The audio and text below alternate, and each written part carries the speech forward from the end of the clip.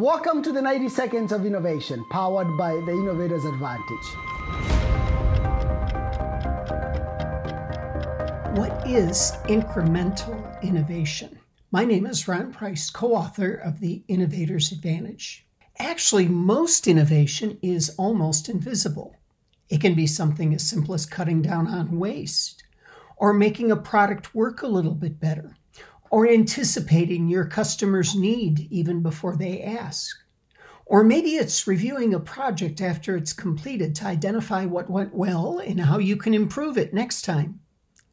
It might also be adding just 10% value in what you do for your customers. Incremental innovation is making small improvements, increasing value in little ways over time so that eventually they become great additions of value for your customers. So don't be afraid about innovation because you're doing it every day, every time you make a little improvement that creates value for others. So until next time, keep innovating.